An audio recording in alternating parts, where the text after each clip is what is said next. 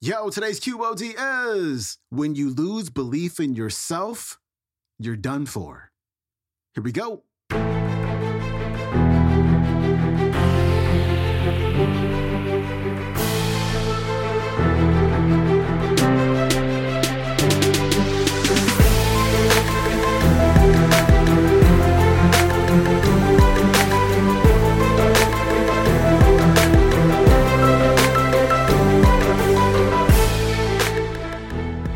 Welcome back to the Quote of the Day Show. I'm your host, Sean Croxton of SeanCroxton.com. It's Throwback Thursday, and we are turning back that clock all the way to episode number 359 and our featured speaker, Dr. Ivan Joseph. You know, yesterday we talked about self-confidence and self-doubt, and we're going to keep that going today with Dr. Joseph, because sometimes we believe that confidence is something that people are born with. But what Dr. Joseph is going to talk about today is the fact that confidence is a skill that can be learned. And he's going to give you 3 ways to develop the skill of self-confidence.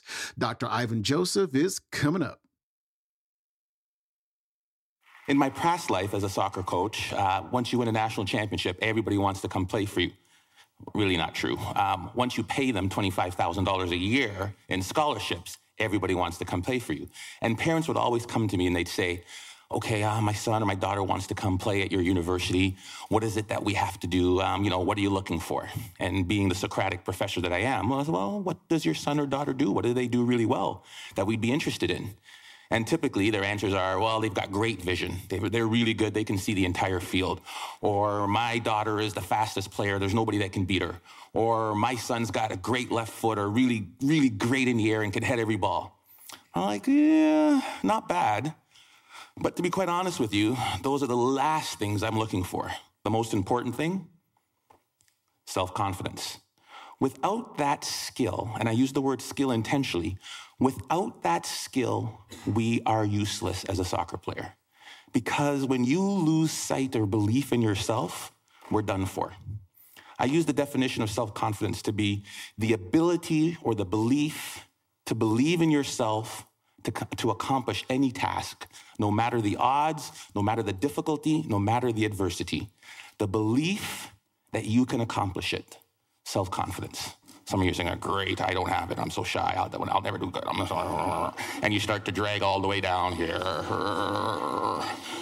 But I use the word skill because I believe it can be trained. And I'll show you a couple of ways in which we do. Hopefully I won't run out of time. I don't use any slides because my speech always goes here, here, or here. So we'll see which way we get to. The easiest way to build self-confidence. There's no magic button. I can't say, hey, this plane is going down. Who can fly it? Put your hand up. I can. I'm confident. Repetition, repetition, repetition, right? What does Malcolm Gladwell call it? The 10,000-hour rule? There's no magic button. I recruited a goalie from Colombia, South America one year. Big, tall, 6'3" man. He had hands like stone. I thought he was like Flipper. Every time I throw him the ball, down onto the ground. I was like, oh my God, we're in trouble. Simple solution. Get to the wall, kick a ball against the wall and catch it. Kick the ball against the wall and catch it. His goal was 350 a day for 8 months. He came back. His hands were calloused. The moisture on his hands were literally gone. He is now playing in Europe. Magic? No. Repetition, repetition, repetition. The problem is we expect to be self-confident, but we can't be unless the skill or the task we're doing is not novel, is not new to us. We want to be in a situation where we've had so much pressure in that, and what I mean, because pressure builds diamonds, we want to be in a situation where, hey, I've done this 1,000 times. I did my speech, and I practiced in front of the mirror. Hey, I'm sounding good. And then I read in front of my kids and my wife. It's like, oh gosh, I got a little nervous. And then I get in front of the Glenn Gould. Oh my goodness, I'm a little more nervous. By the time I get to the ACG, where 2,500 people, can't say anymore, right? 2,500 people, where 2,500 people are there, I won't have a single ounce of nervousness because of my ability to practice, right? Over and over and over again. The problem with repetition is, how many of us bail after the first bit of failure? How many of us bail after the first bit of adversity? Edison was on that video. And depends who you ask, there's anywhere from 1,000 to 10,000 tries to build that light bulb. 1,000 to 10,000. J.K. Rowling should be on that video. You know how many publishers she took her Harry Potter book to? I believe the number was 12 or 13. I'm pretty confident, but after 2 or 3 no's, I'd be like, dang it. After 6 or 7, I'm like, maybe not. Definitely after 9 or 10, I'd be looking to be a soccer coach or something else beside an author, right? I mean, 12 times somebody said no.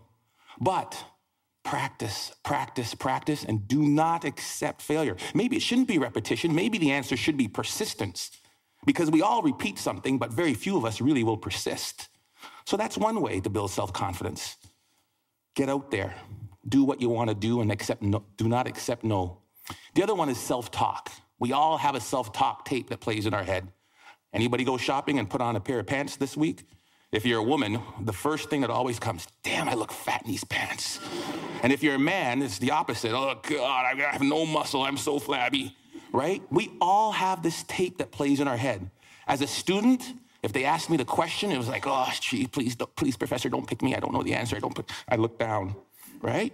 If you're let me tell you something, and the VP of Business Admin is here, so I shouldn't repeat this, but when they hired me as an athletic director, I sat in an architect's meeting, and I am about as dumb as a post when it comes to anything to do with numbers and angles. And they're like, the fundibulator valve of the architectural, what do you think, Dr. Joseph? Let me look into that for you and get back to you. Right? I was saying, oh, God, please don't ask me. Please don't ask me. We all have this negative self-talk that goes in our head. Guess what? There's enough people that are telling us we can't do it, that we're not good enough. Why do we want to tell ourselves that? We know for a fact that thoughts influence actions. We saw it there with the video Dr. Levy showed. Right? We know that our thoughts influence actions. Why do we want to say that negative self-talk to ourselves? We need to get our own self-affirmations. Muhammad Ali, what was his self-affirmation? I am the greatest. Who else is going to tell you? There need to be quiet moments in your bedroom, quiet moments when you're brushing your teeth, that we need to reaffirm, I am the captain of my ship and the master of my fate. That is my affirmation. I came from a school of 1,000 people. I lived in a town of 1,000 people for 15 years. There's no reason that I should be in charge of an athletic department building Maple Leaf Gardens. But I am the captain of my ship and the master of my fate. If I don't say it, if I don't believe it, no one else will. How do you build self-confidence? Get away from the people who will tear you down. There's enough of that. Muhammad Ali, I am the greatest. There is no one better than me. It's a difference between hubris and ego and false pride. It's just reminding yourself in quiet, silent moments. I put it down on a list. It's right beside my mirror, right? About all the things that make me who I am. Because I make enough mistakes, and the newspapers will recognize it, and people around me will recognize it, and they'll tear me down. And pretty soon I'll begin to believe it. There was a time when my confidence was really low. There was a time when I took this job, when I came from Iowa, I don't know if I could do it. I had to bring out my self-confidence letter, a letter I wrote to myself when I was feeling good. Ivan, congratulations on getting your PhD before 40. I am 40, under. Congratulations on winning a national championship. Good job on raising 3 good kids and marrying the right woman. I wrote a letter to myself. It was my own brag sheet, my own letter about the things I was proud of. Because there are moments, and we'll all experience them in our career, in our life, and our job hunting, and our relationships, when we are not feeling good about who and what and where we are. And I had to bring out that letter and read it time and time again for a period of about 2 weeks to weather me through that storm. It was important. Stop the self-talk, the negative self-talk. If you'll watch, you'll see some athletes, they'll have a little bandage or a little brand around them. Lance Armstrong's a perfect one. What's his self-affirmation? Live Strong isn't a brand. It was to remind him of who he was. Live strong. Then it came a brand. He would move that from one arm to the next arm when doubt and fear came into his mind. Live strong. Put it on there. Let's go. We'll all have it. Replace it. That was Dr. Ivan Joseph. His website is drivanjoseph.com. You can watch today's entire talk on YouTube. It's called The Skill of Self-Confidence, Dr. Ivan Joseph, TEDx Ryerson U.